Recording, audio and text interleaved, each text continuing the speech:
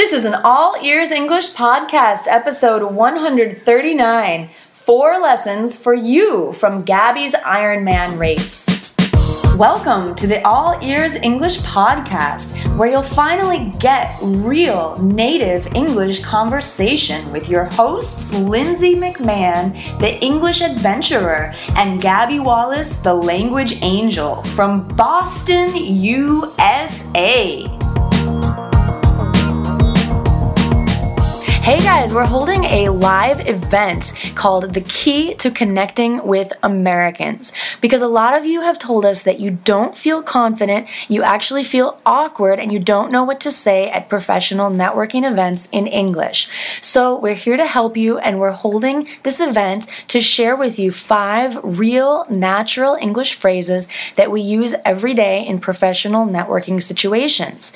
Also, as a bonus, you'll learn to avoid one cultural mistake you don't know you're making. So join us, Lindsay and Gabby, for this free live event on Tuesday, June 10th at 9 a.m. EST. That's New York, Boston time. To reserve your spot, go to www.allearsenglish.com/key. K-E-Y. In this episode, Gabby is going to share with you 4 valuable things that she learned during this 113K competition that you can use to become a better English learner. Hey Gabby, how's it going today? Hey Lindsay, I'm doing very well, thank you. How are you? I'm excited, and I'm excited to talk about the experience that you just went through. You just finished the Ironman. That's right. Out in Hawaii. Can you tell us what the Ironman is, first of all? Absolutely. The Ironman is a company that puts on races. They're endurance races. So you have a swim portion of the race, you have a bicycle section of the race, and you have a run part of the race, and it's very long. Yeah. How many miles is it total? Well, the Ironman that I did is actually a half Ironman, and that's 70.3 miles. Wow. The full Ironman is double that, so 140.6. That's insane! It's a very long distance.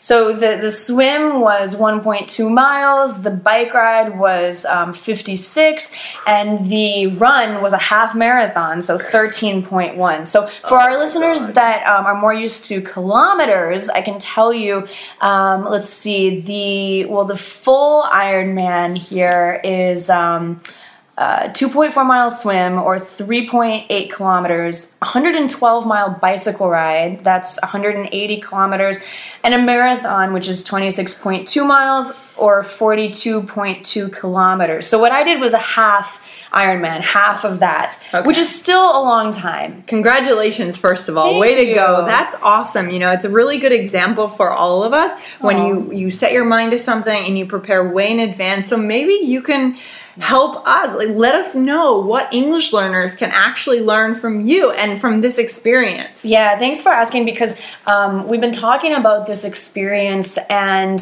there are things I learned from it that apply to English learning. So what's the first thing that you learned? Right, well, during the race day, it's very intense, and the only way that I got through that distance is by not thinking about the entire distance. That's very overwhelming to think, I have 70 miles to go. I mean, that is really overwhelming. So the only way that I got through that day was to ask myself, whenever I felt too tired to go on, I would ask myself, well, do I have the energy and the ability to take one more step? If the answer is yes, then I took that step. I like that. It sounds like the only thing you could do in that situation. Right. We say, put one foot in front of the other. Just keep taking that step and that next step. Little steps eventually add up to long distances. Totally. I completely agree with that. And so for English learners, for our listeners, what would that mean? Would that mean not thinking about becoming fluent and becoming an expert English speaker? Absolutely. Absolutely. Don't, yes, have goals, right? My goal was to finish the Ironman, but do not focus on everything that you need to do to reach that goal, because that's overwhelming. Totally. There's a lot that we need to do to become competent and then fluent in a language. But if you just focus on the next smallest action that you can take, taking one more little step in your English to advance, you'll see that over time, those little steps will add up to the full distance, your full goal. Awesome. That seems very doable. Yeah, absolutely. For our listeners. It just keep it moving. Keep it moving. Very cool. Yeah. And so then you said you had another idea regarding training, preparing. What was that? Absolutely. Well, even for someone who's somewhat athletic, which I've always been a little bit athletic, not like Ironman, but it does take time to prepare. So it took about 6 months of training on an almost daily basis. So each day, it was like making a deposit into my training bank. Cool. I'm using an analogy here to, putting money in your bank account. I was putting my training time, maybe an hour a day, 3 hours a day, 5 hours a day. In the end, it gets very intense, but each training session is a deposit into your training account, or your energy account, your athletic account, whatever we want to call it. I call it my training account, so that when I needed those hours during the race, when I needed that energy and that ability, I could withdraw them. I could use them. Awesome. And so this applies to English, because one thing we encourage our listeners to do is to study a little bit every day. Mm-hmm. If you study, 15 minutes, half an hour, 1 hour a day, that time is being deposited in your account, so that when you need the language, when it really matters, when you need to have that conversation in English, you're ready. Right. And we talked a few weeks ago with Bruce Sterling about TOEFL prep. And also Jack Askew talked about one of the biggest mistakes that students make is not preparing. That's right. So if you want to feel confident when you go in for that exam, or you go to that party ready to have that conversation, that's where the confidence comes from. It's not from being lucky in that moment that I happen to feel like I'm speaking well. It comes from the daily training. Absolutely. And I'm so glad that you brought up confidence, because even though it was my first time doing a half Ironman, I was confident that I could complete it. That was my goal, to finish the race within the allotted amount of time.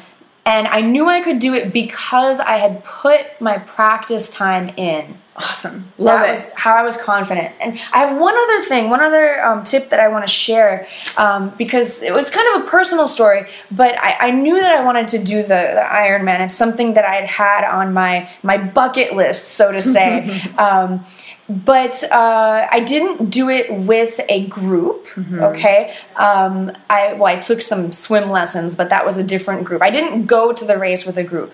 I didn't go to the race with a friend, and I didn't go to the race with family. Now, I had people supporting me and saying, you can do it, but they stayed at home, and I decided that's okay, and I'm still going to do it on my own. So I traveled on my own. I took my bicycle with me, but I traveled that on the plane. Oh, a bike bag. Wow. I had to disassemble or take apart my bicycle and then put it back together.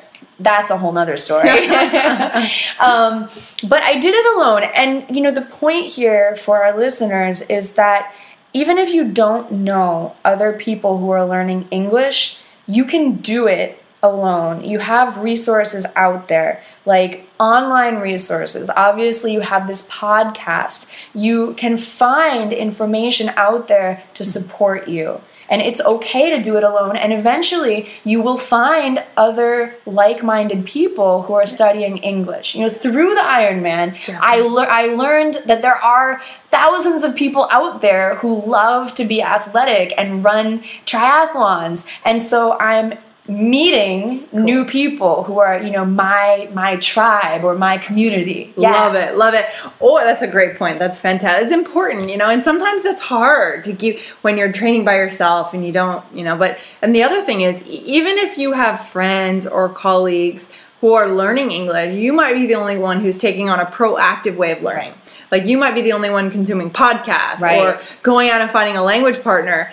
the rest of your friends or family members are going to a traditional class or studying from books, or maybe they're doing it in a different way and they're not finding improvement.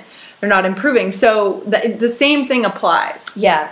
Well, one other bonus point, I said there's only 3 points, but I have one last bonus point, is that one thing, if any of you listening like to be athletic or you like to train, even if it's, something different than triathlons, leave a comment on our blog post and let us know. And what happens when you train for an athletic event is that other aspects in your life improve as well. I noticed that as I became more, I scheduled my training, I also had to schedule the rest of my day in a more methodical way and have some process there about how to get my work done with all these hours of training. But I noticed that actually improved other aspects of my life. I was getting more done with the podcast, with work, and even in my social life. So once you start scheduling training and putting some habits,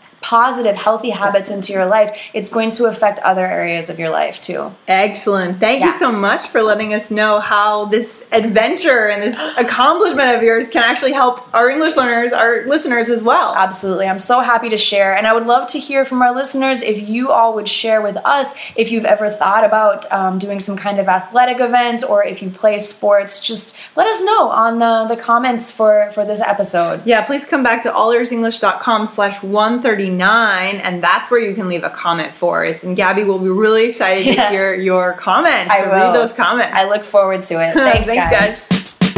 If you want to put your ears into English more often, be sure to subscribe to our podcast in iTunes on your computer or on your smartphone. Thanks so much for listening, and see you next time.